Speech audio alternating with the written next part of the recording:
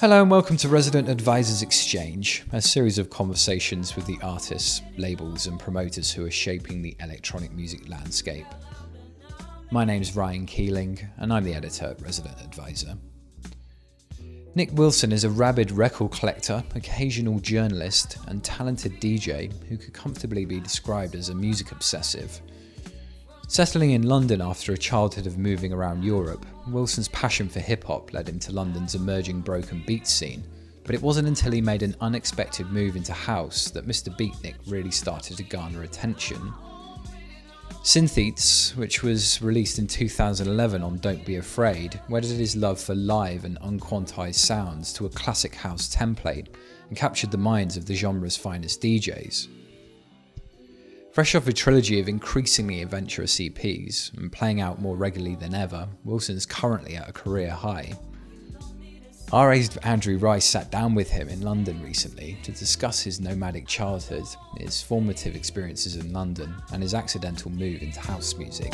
You don't need to say nothing, just stand still. I know the things, I know the deal, I already know. You don't need to tell me, I know, I already know.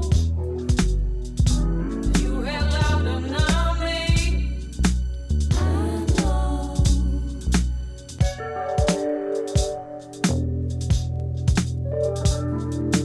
I know all the bitches.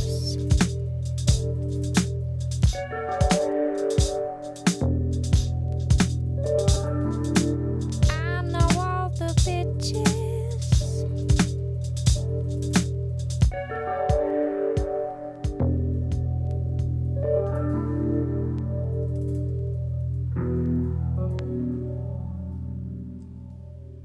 You strike me as someone who's pretty obsessed with music in general.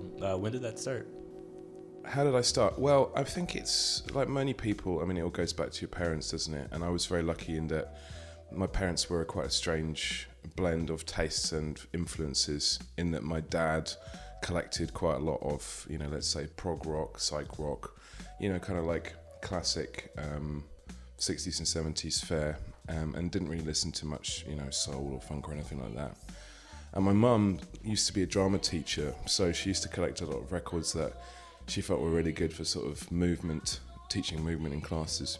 When I was growing up, it was quite normal to have, mum and dad playing things like Jean-Michel Jarre from my mum's collection, and then my dad kind of playing things like Caravan or Gentle Giant or something along those lines. And it was quite an, as much as those two things are almost in opposition to each other, I felt like I can see a kind of a tangent that runs through both of them. And I think they were definitely some of the first records that I heard and fell in love with. I mean, I think it's quite normal that you start off going for your parents' collection until you've kind of exhausted everything in there. And as well, mum and dad used to be quite involved in the church and stuff, and they used to bring boxes of records back from church fetes. So I used to, there was always these really good moments of saying to dad, I can see there seems to be a box of records downstairs. And he's like, yeah, they're the ones that weren't sold at the weekend, so feel free to have a look through them. And I remember, I think one of the most crucial records I pulled out of that crate was Diodato, first Cuckoo, Umir Diodato, who produced Celebration for Kool and the Gang, who was really important arranger and in disco and funk. And before that in Brazilian music. I was really blown away by that record. I remember just flicking through it and finding it very puzzling. It was about, I think it's the sort of first, let's say jazz fusion or fusion record I ever heard. And there's a cover version of Led Zeppelin, Black Dog, on there that I knew from going through my dad's collection. He was a big Zepp fan. So that's really how things started, in that kind of, with that sort of natural curiosity you have as a child, I guess. What was it about that record in particular? I think just there are so many tangents that run through that record that I think I reference now. All of those kind of strings and the use of the Fender Rhodes. It's a very strange blend of instruments, but I don't know, it's just very lush, and the orchestration. I've always been quite hooked on big string arrangements and that kind of counterpoint between really delicate elements and really rich flowing elements. I guess it's just a very imaginative record. I don't even know, in retrospect, having not listened to it for a while, maybe it's not even one of his best, but it was just, I suppose to the ears of a child, it just sounded really overwhelming. And, the title first, Cuckoo, I mean, there's a cuckoo-y type track on there as well, which I suppose stuck out to me because I quite like Birdsong as well. But yeah, that was probably my first dig, if you like, or the first thing I came across that where I kind of understood, even before understanding what the terminology was and sort of digging culture, if you like, the sort of act of going through records. That was where the fascination kind of began, I'd say. Where did you go from there? Well, I think prior to that, I mean, I have a very fond memory of, I guess it was probably 1988 or 1989, at a time when, I would have been 8 or 9 years old. And dance music was kind of creeping into the UK charts and appearing on things like now that's what I call music compilations, of which there was I think a lot of kids had them because a lot of parents bought them. They were very good tapes to play in the car. You get a set of 4 tapes and it'd have all the hits of the era.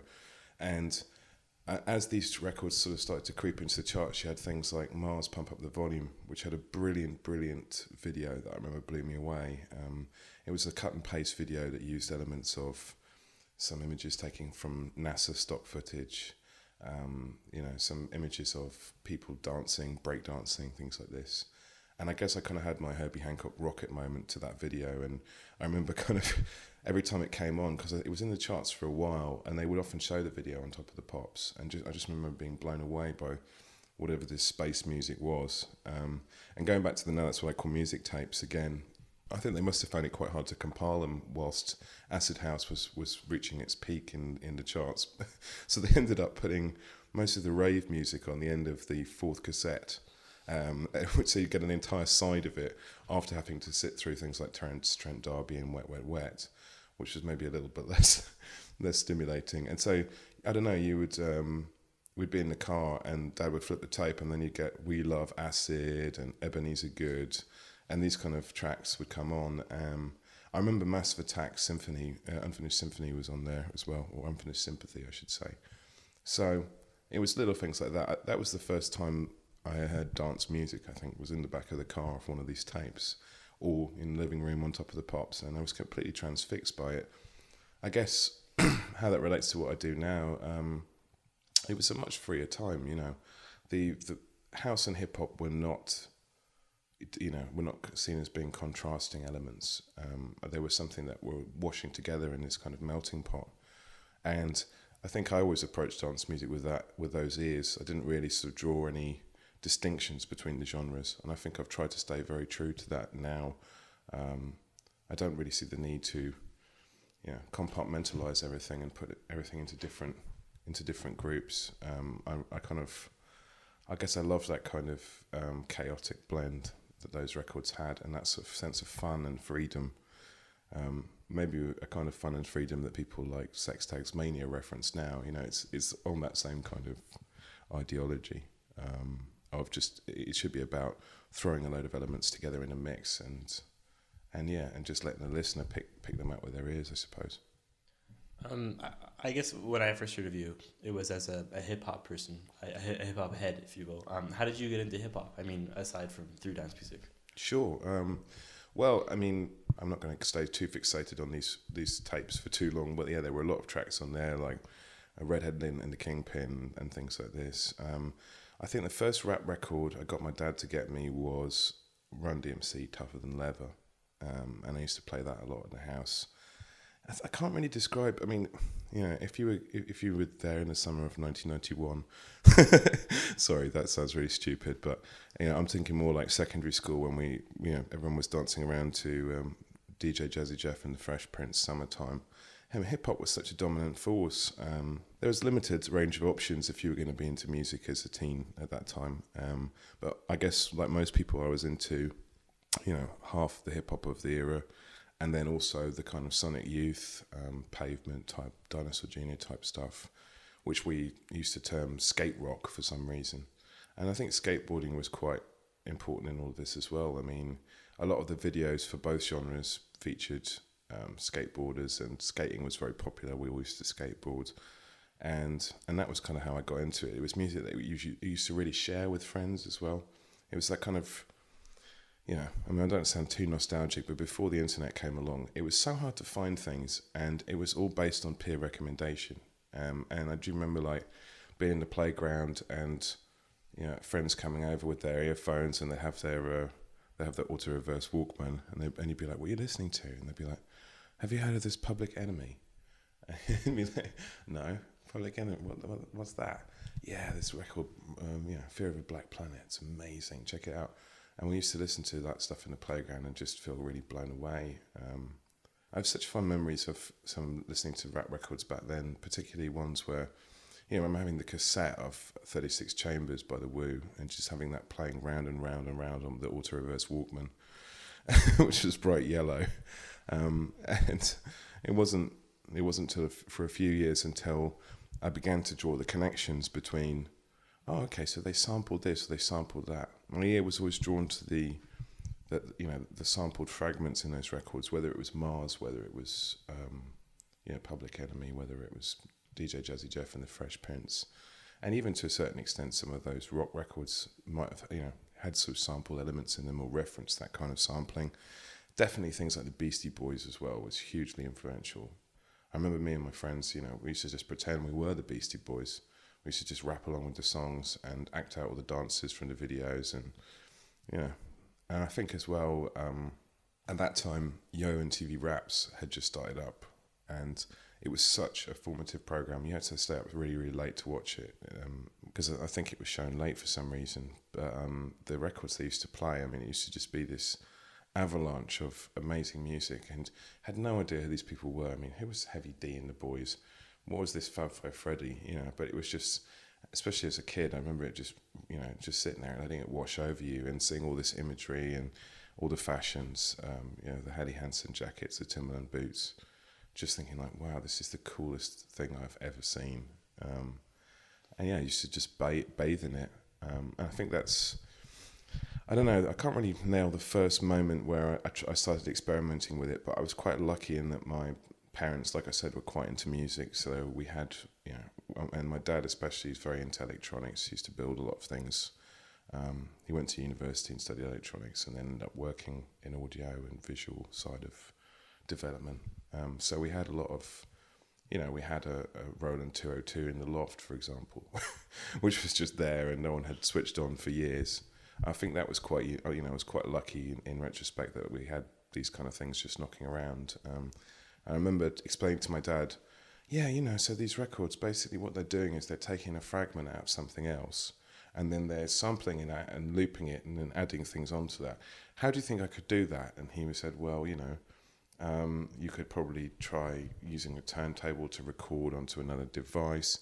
And, you know, he made various suggestions. And I can remember doing little experiments where using an Amiga computer and a very primitive sound card that was installed on it and a copy of a bit of software called Octamed, which only really came preloaded with barking cat and dog noises. Sorry, barking dog, not barking cat. And I can remember sort of taking fragments out of records in that way and then trying to build sequences. Whether or not any of them were very successful, I'm not sure, because it was very, very difficult. And you only had a polyphony of three, you know. You could only have three sounds playing at the same time. Were some of those sounds cats and dogs? Yeah, I think I did a really great composition once. Well, I think my first composition probably was doorbell, cat and dog. That were arranged in this sort of arrhythmical, atonal composition. I don't know, maybe if I still had that on tape, I could get signed to a really cool experimental label now. But yeah, it was pretty rubbish, and I think it took absolute years to get anywhere with any of that stuff. And obviously the technology had to develop a lot as well because the tools were so primitive. You know, I don't think I actually managed to finish anything properly until maybe the late 90s when you finally had, you know, 386 computers with semi-decent sound cards and you had Cubase 1.10 and you could actually sequence something. But then all of this is happening in parallel to the fact that I used to play instruments and used to play in bands. You know, I was in a couple of rock bands, not particularly good ones. I did have that kind of experience as well because, like I said, I mean, it was very hard to make computer music, and it was not that hard to get some instruments together with your friends and jam. So I kind of had both sides going like that, I suppose. Do you think that having experience in rock bands has an effect on the way you make computer music? Yeah, I think so. I mean, I used to just play around with a lot of instruments. My dad plays the guitar. He's a folk guitarist. Not a particularly good one, an amateur one, I'd say. But, he can play like Blackbird by the Beatles or something. And I think certainly having some musical instrumentation background, I never had, like proper tuition or never really pursued it to any reasonable level. But I think certainly understanding about structures and chords and arrangements and melodies and things like that helps so much when you come to try to do a computer composition because all the best songs, no matter what the genre, there are certain rules that they certain structures that they respect, and learning to form things in that way. I mean, I'm quite hooked on arrangements. It's very important for me when I write a piece of music that the arrangement flows properly and develops in a certain way, and I think it's helped me a lot to kind of develop that. And when did you first get beyond the realm of dog, cat, doorbell? Well, I guess I fell in with some guys who were doing some production work, who were a bit older than me, and who were trying to get beats to rappers and, develop that as a business, let's say. They had that vision of becoming beat producers. They really, really helped me understand how rap records were made. From sort of studying under them. They had a studio. I kind of learned from that how to do some engineering work. I mean, none of this was, like proper professional stuff, but I think that really helped. So, what was the first thing that I didn't make my first record until about 2005, at which point I was living in London, and it was about 25, around there.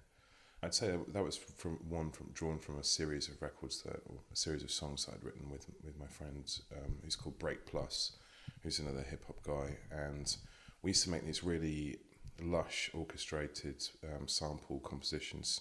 The first record I did with him was called Thieves of Time, and there was when we took fragments from thousands and thousands of records. If you listen to it now, you can kind of hear that the sampling is not particularly deep, but the arrangements and the layering is quite complex.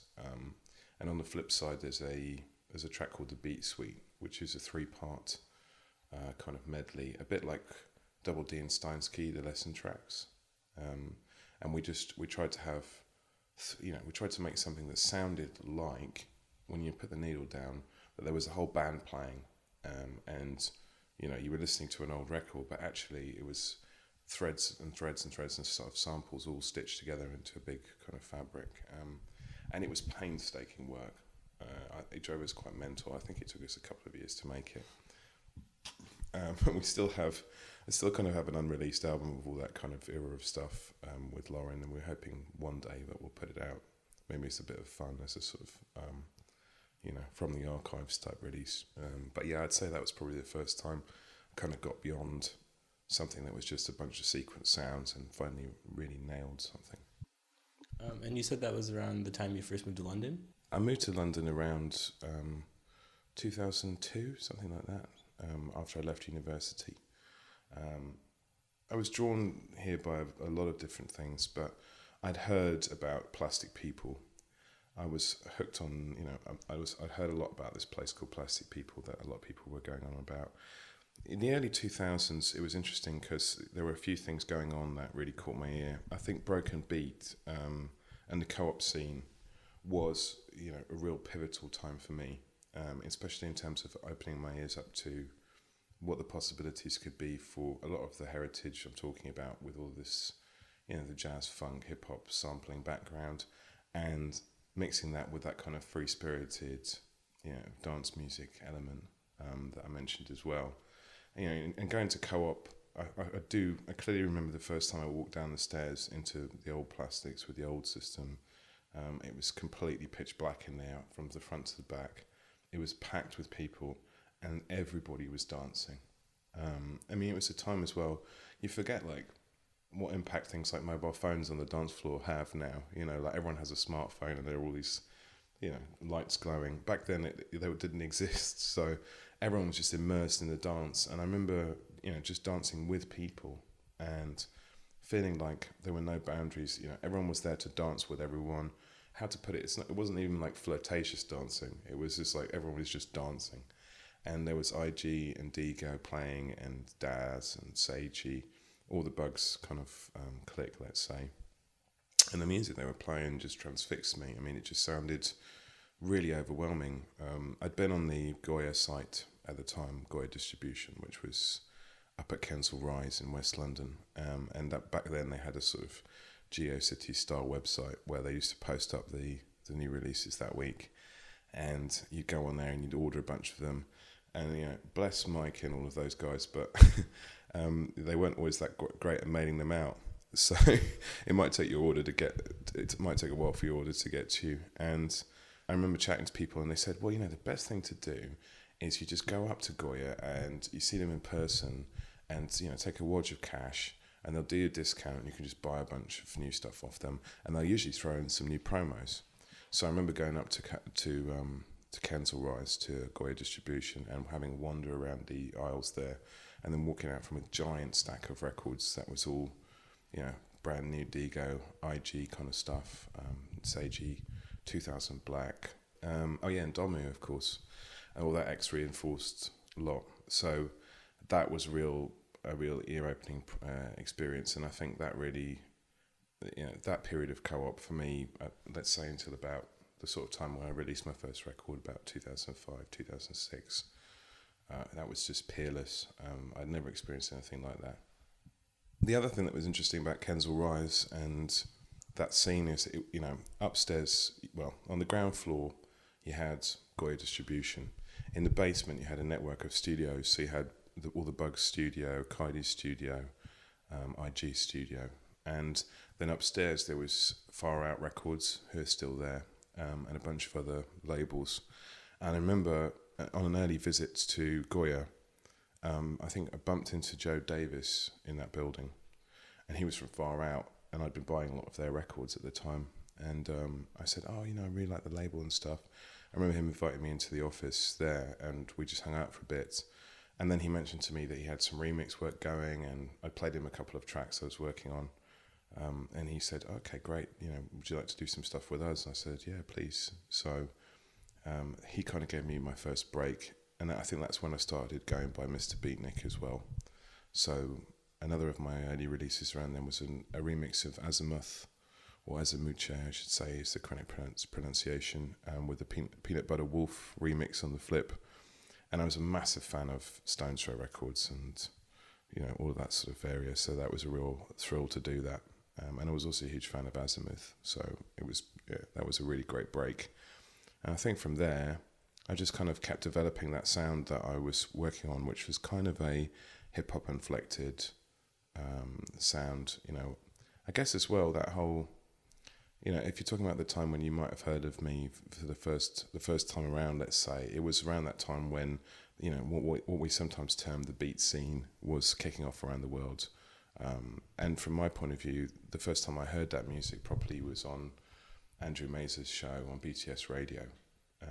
And I loved his show. I thought it was amazing. All of those beats he was playing, the early Hudson Mohawk stuff, Flying Lotus, but there was a lot more artists as well that maybe have fallen under the radar or by the wayside. And what I liked as well about Andrew's show is that he was very hooked on Broken Beat and loved Digo and loved Seiji and all that stuff, and had found the link between those two elements as well, and in a way I thought was really, really quite great and clever. And I think that's around the time where I met Ahu and we started working on this I Know All the Bitches record, which is the one that I guess kind of got my name a bit further out there after it got licensed on Alex Nutt's Rinse FM compilation. I think that was the sort of like the first minor hit, let's say. I can't really call it a hit. I mean, it wasn't that big a success or anything like that, but certainly got my name out there. And I think also the fact that it had a Bullion remix on there, and everyone loved the Bullion mix, and the Bullion mix got played all over the place. And that was really, really cool times, man. I mean, I remember meeting Paul White and Bullion for the first time, and when around the time they were putting out those records, and I really liked the sound of all of that era. I really liked how people were experimenting with the sampling, were trying to craft their own unique voices, and I think I was on that same path as well. But retrospectively, I don't know how interesting any of my music in that field was. I mean, a lot of my newer stuff, I spend a lot more time actually playing the sounds on it, and I think that's one of the big distinctions. I Know All the Bitches was one of the first times where I'd actually experimented with playing synth lines and, you know, playing with an ARP string ensemble and some kit like that I'd bought. But it wasn't until Syntheats and some of the more recent stuff where there is some sampling, but there's a lot more live playing, and I think that's really crucial to why it works or how it works. Whereas I was very heavily reliant on sampling back then, and I think sampling is a great way to get a texture on a record, but it's actually, I don't know, it's quite restrictive, because a lot of the time you might be stuck in the same key for the whole song. You know, you might just have two loops that work really well together, but it could be really hard to develop them into an arrangement. It's funny too, because I find a lot of your work, it does have that kind of sampled feel to it. Like it's very dynamic, but like on Syntheats, for example, I wouldn't expect it to be played live. Yeah, I mean, but I mean, there's things like the bass line and the structure of that, and I guess also rhythmically, I don't always quantize everything. There's a lot of live play in there. I try to include as much groove and swing and natural feeling as I can in the records, and that's one area I've really tried to develop. And I think it's so crucial to getting that feeling across. I think the thing with house music is that, you know, there's a danger to become very restricted in the grid. You know, it's very easy to kind of get locked into these very sharp, edgy kind of pulses and these very restricted grids and things like that. What I like trying to do is trying to subvert that, and let's see how much play we can get in this. Let's move things around a bit. Let's try to get some space and some feeling and some groove and some dynamic in there. Yeah, again, it's quite rare to find modern contemporary house records that have real sense of dynamics. They tend to be quite flat, you know. I mean, the only dynamic it probably has is a giant build-up halfway through. And I love that. I've always loved, you know, going back to those early years of collecting records or listening to records at my parents' house and stuff. I always love records that had that kind of dynamic flow to them, you know. Like a lot of this old prog and, you know, maybe even the old jazz records and things like that. There's soft parts, there's loud parts, there's medium parts, there's a B section and a C section. Is that sense of arrangement, like the track is taking you somewhere, and that's really one thing that I've really tried to focus on when writing these newer records is, you know, getting from A to B, but going somewhere along the way, you know. And you mentioned Syntheats, and I think that track, which was released a few years ago on Don't Be Afraid, really was a pretty big shift in your career in terms of style. Like the sounds were the same, but the structure was totally different. Where did that come from? Yeah, I think you're right. It's a complete shift, and it's the reason why I'm talking to you now, I guess.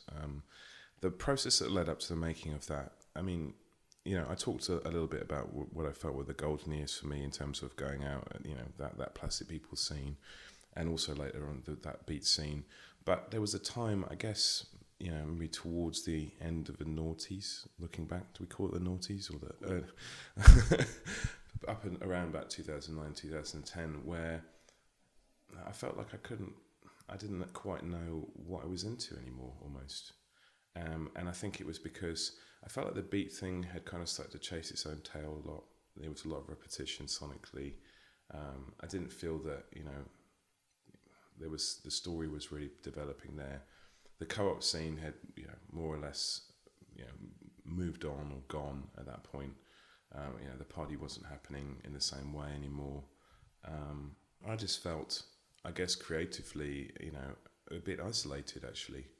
You know, the Goya Music had closed. I'd released a record on them, and it had all gone tits up. And I never saw a penny for the record there. I'm not having a go at Goya if they're listening to this, by the way. That's absolutely fine. I understand how it goes. You know, I was quite happy in a way that, you know, hopefully my money went to the liquidators or whatever. But you know, I just felt like I felt like creatively I was a bit of a hermit at that point. I didn't, you know, in terms of finding parties to go out to, I was really struggling a bit there as well. Trying to find a new sound that caught my ear, because I've always been one of those people that, I've always loved kind of listening very broadly, and I've always been really fascinated by new, sounds as they came out, and at that time I just kind of felt like, oh, okay, well, what am I going to make now? And I felt, like I said, I thought some of the hip hop stuff I was writing was okay, but it wasn't particularly challenging me. I was feeling a bit bored by making it, to be honest. And I was dabbling and playing around with, sketching lots of different ideas. And I started to sketch songs that were running at faster tempos. Some 130 stuff, some 140, some 120.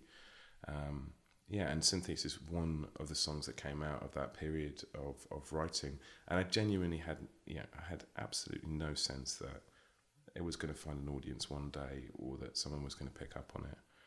But meanwhile, Benji and I from Don't Be Afraid, Semtech, had started to hang out quite a lot at that time. And we used to just have a laugh. We were really enjoying going to parties and listening to music. And he was sort of going, oh, you should come and listen to X or Y techno DJ, or, you'd enjoy this. And kind of opening my ears a bit to some things that I wasn't familiar with. And I remember him coming around, and I just played him a bunch of sketches off the computer. And we got to that one, and I just remember his jaw dropped, and he was kind of like, this is brilliant. He really, really, really seemed convinced that, you should pursue these. And I said, oh, I'm just really enjoying writing them for me. Like, I'm just having a lot of fun sketching around this area, but I don't really know if I'm a house DJ or whatever, or I couldn't really even see people wanting to listen to it. And he said, no, tell you what, let's put some of this stuff out. And so I finished it all off, and he did. And what can I say? The response really blew us away, I think, particularly because Don't Be Afraid was a very young label at that time. It was something that Ben had set up primarily to release his own work. Because I guess a bit like me, he maybe felt creatively in a bit of an isolated space, in that he couldn't quite find other people that were doing what he was interested in doing. And so I came along, and together we started putting these records out. And I guess from there, we got a lot of really good feedback. And then after D-Tron and then Jamie XX and all of these, Paul Woolford, all of these big DJs started to play it, I was really blown away. And then it started to get licensed on compilations. And I just thought it was terrific. I was really thrilled that these DJs who, I knew were very into proper house and techno and stuff like this, were interested in playing a fringe record by someone from London who wasn't really connected into any scene. It wasn't really like a sort of a proper house person in the first place, Even Scuba, Scuba licensed Don't Walk Away From My Love on his DJ Kicks compilation. All of that was wonderful for me. I guess more than anything, it showed me that the really big DJs out there are always listening. They've always got their ears open, and it doesn't matter where that record comes from. If it works in their set, it's something they can play. And I think I've tried to adopt that now as well. As much as possible, you have to listen as broadly as you can. You can't overlook anything, because that's the way you find those fringe records that are really interesting, really can change a set. So do you listen to house music now? Well, I've got to be a bit careful about what I say about house music, because, truthfully, I've always bought house records. I maybe didn't see them as house records, but I remember, things like, I remember buying Joe Smooth, Promised Land 12 from the same shop that I bought a Andy Bay record from, for example. I remember just loving that kind of soulful, uplifting quality to it. Just the message, that sort of utopian message. That's what I like. That's what I would call house music, really, I think. It's something that's really soulful and uplifting and has a great groove that's kind of drawn from, boogie and disco and all of that great old stuff. That's what I see as being house, to me. And I guess house as the genre is maybe something else, isn't it? House the genre is that thing where you get sent promos all the time, and it tends to be the same set of stock sounds, and it tends to be, the same kind of progression through every track. And as much as it might have this giant build up halfway through, it maybe doesn't make you want to put your hands in the air. I think they're two quite contrasting things, aren't they? And so to answer your question, yeah, absolutely. I listen very, very broadly, and I have to emphasise that. And I also don't want to sound like I'm denigrating, all the great people out there who make quality, 4/4 music or whatever style. But really, the only things I'm actually that focused on is if it's got that kind of sense of intensity in the music, that sense of sort of joy, or a utopian sense, or something really soulful, really personal. Look at that, like Larry Heard "Missing You" track, something like that. Sonically, it's so unique. It's got those beautiful kind of seagull sounds that he plays off a wave station or something, and really lush, rich strings, and it's almost got like a kind of double bass line to it. Now, I suppose in the record shop that goes in the house section, but to me that's just a really, really great kind of soulful, unique composition. Just really, really something, just a great piece of music on any level. And that's what I'm really interested in. I'm really interested in buying records that don't sound like other records I've already got. That's the bottom line. After the first EP on Don't Be Afraid, you released 2 more, and you called it a trilogy. Did you make those tracks all at the same time, or did you make them as the EPs were released?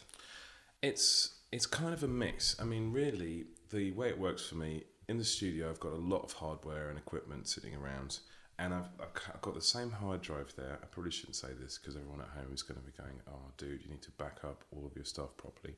But I've got the same hard drive there that's been sat there for years and years, so I've literally got every idea I've ever written on the same hard drive, and the folders go back through the years, all the way back to 1999 or something. And it's so in that sense, there are loads of ideas in there, and all sorts of tempos as well. And the way I kind of do it is, especially with the Synthetes record, there were ideas that had been in gestation there for, let's say, 10 years or something, just like little hooks or ideas I'd been kicking around. And so really, some of them are, I might have just taken a fragment of an old track or an old idea I'd had, and reworked it completely and rewritten new parts for it. And then there are others, like, let's take Sun Goddess, for example. I think the A-side, Sun Goddess, is just written kind of in 1 or 2 takes. It really is a straight off the machines kind of jam, just playing all the sounds live. And I think I'd done that, shortly after Synthetes. But then Shifting Sands on there is a completely fresh composition that I'd done, a month before the record came out, and I just sat there and kind of banged out all the sounds in real time. There's a lot of live percussion sounds or triggering drum machines live on Shifting Sands. So, but I think in terms of creating an arc there, and the reason why it's sort of I term it the trilogy, is because after the first one was released, and I feel like some of the energy from that went into then writing the second, and then when I came to write the third, I was then reflecting back on the previous 2. So in a way that they all kind of interact a bit with each other. I'd say Savannah was definitely, all the stuff on Savannah was all written tail end of last year, start of this year. So that's some of the freshest stuff I've written. And that maybe is also why it doesn't really sound much like the other 2. You can kind of hear the palette's changed a bit there. I bought some new equipment, a few things broke. My Korg Poly 800, which I used all over, Sun Goddess has exploded one day, so I had to buy something else to replace it. And also I kind of, with Savannah, I wanted to do something a bit different, because I was kind of aware that if I did exactly the same thing as I'd done on the previous 2, I wouldn't really be challenging myself. So that's why the tempos are more varied on Savannah, and you can start to hear some other influences there as well, like some jungle influences, hardcore, techno. I just wanted to broaden up the palette a bit and start to incorporate other things that I'd collected over the years that I liked. I loved old jungle and hardcore stuff. I was a little bit too young to really experience it properly, but I used to get a lot of hardcore tapes off my friends. I remember like this DJ SS tape I had, one of the ones where he does that VVVIIIPPP dub plate. That Black Label track is on there, and some old DJ SS stuff of the era. And so I kind of wanted to reference some of that, sort of those sounds in it. I feel like with all of them, the palette of sounds I use is trying to reference a lot of things I was into in my youth as well. Or it's like a real reflection of my favourite records. So I guess as Synthetes and Sun Goddess reference different kinds of soul and disco and library stuff, Savannah references a lot more kind of modern, more contemporary influences, maybe. What's next after the trilogy? Well, actually, what we're going to do now is we were thinking, because recently there's been a lot more people kind of getting into the records and discovering them, and it's been a kind of organic process in that way. And I'm getting a lot of emails and requests from people saying that they would love to get some of the older ones now that are out of print. So I think what we're going to do is we're going to consolidate the whole Synthetes trilogy into a CD, like a limited edition CD, with some bonus material that I really wanted to put out at the time, but which was always a little bit weird to press on a record. So there'll be some bonus tracks there that make it exclusive to that. And then I think we're going to repress, because Synthetes and Sun Goddess were pressed in quite limited numbers. So we're going to repress those to the people that have always wanted Synthetes and have never managed to get it. And then from now on, I'm working on a whole batch of new material. And I think what's going to happen is I'm going to start to broaden the labels that I release on, because I think Don't Be Afraid has been really, really great to incubate this phase of work. But at the same time, I've had a few offers outside of that over the last couple of years, and I really would like to, I just think it would be fun to kind of broaden it, and it would also maybe allow me to experiment in a few different directions before maybe returning to Don't Be Afraid later on with a new phase of work. But I think I'm also kind of aware that I'm writing in quite a free-form way now. I think Savannah kind of was the start of that, because as I was writing that record, I was aware that I didn't want to kind of retrace my steps too much, and I wanted to kind of push the palette of sounds forward a bit. I'm finding it very hard to sit there and make something that is house, if you like, with just a straight kick drum or something. Like by the time I got to Blue Dream on the Savannah EP, I felt like I was getting more drawn towards, experimenting with different kick patterns and different textures and stuff. So, I think it's going to be interesting.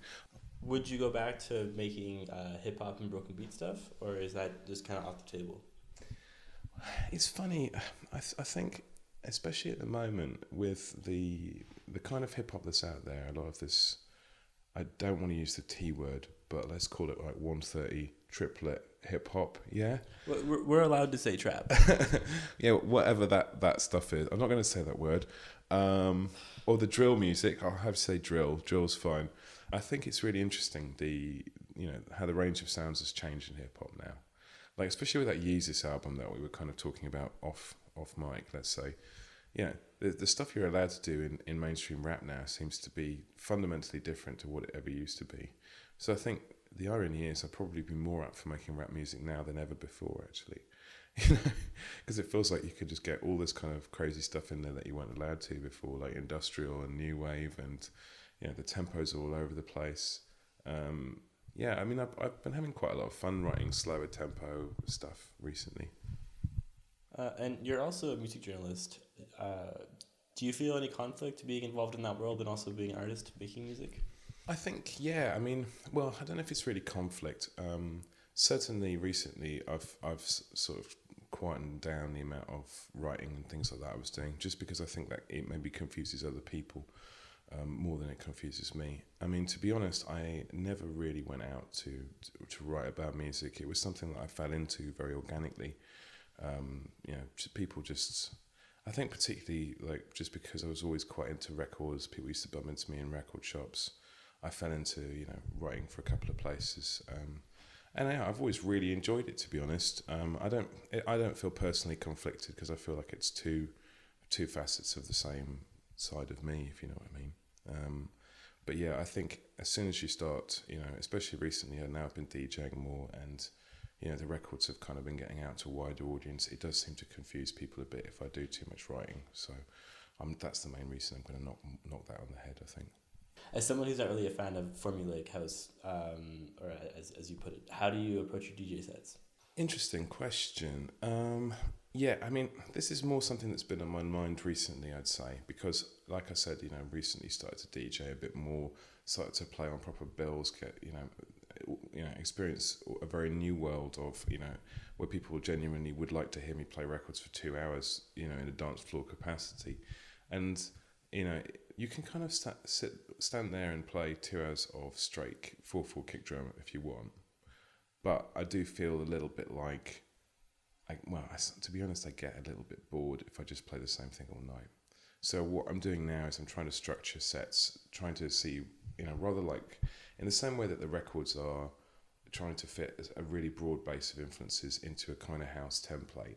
I also want, the sets to reflect more broadly what I'm into, rather than just it being just straight 4/4 for 2 hours. Or I'm getting really fixated on the kick drum. It's not about the 4/4 kick drum. I'm just saying, rather than just play very methodical, very banging, very straight edged house music, it's not really something I'm that into. But with the Sonar set, that seems to have gone down really well with a lot of people. That was fun because I wanted to play some of the more interesting, left of centre house records that I've been buying, and I also wanted to try to reflect some of the more interesting things that are going on more widely. I really love all the Duke footwork stuff. I really love all these kind of, grime garage mutations that people like Hyperdub put out. And to me, it's sort of like, if you're up there DJing and you're not representing this stuff, you're not bringing it to a broader audience. You're not allowing people to hear it, And as DJs, we've all got to kind of be like, it's rather like the playground I referenced earlier. You're giving a peer recommendation. You're playing people some music, and certainly when I used to go out and see DJs, or as I still do, I'm always more fascinated and compelled by people that play a bit more broadly. I want to set the records a bit straight on what I was saying about house music, by the way. I think it's a really, really brilliant time in that there are some really interesting artists who are doing, in the same way that I'm interested in trying to take that, template and play around with it. I think there's a really interesting movement going on around the world now, where there's a lot of people doing that as well, and we've got to give a shout out to people like Lies or Maximilian Dunbar, or people at White Materials like Galka Listwork. Those are the kind of obviously Carl Hall, Funk and Even, all those guys. To me, that all of that sort of music is what I'm more interested in terms of house that we were trying to talk about before, because I guess all of those people are all into much broader things than just house music, and you can hear it in the way they bring the influences in.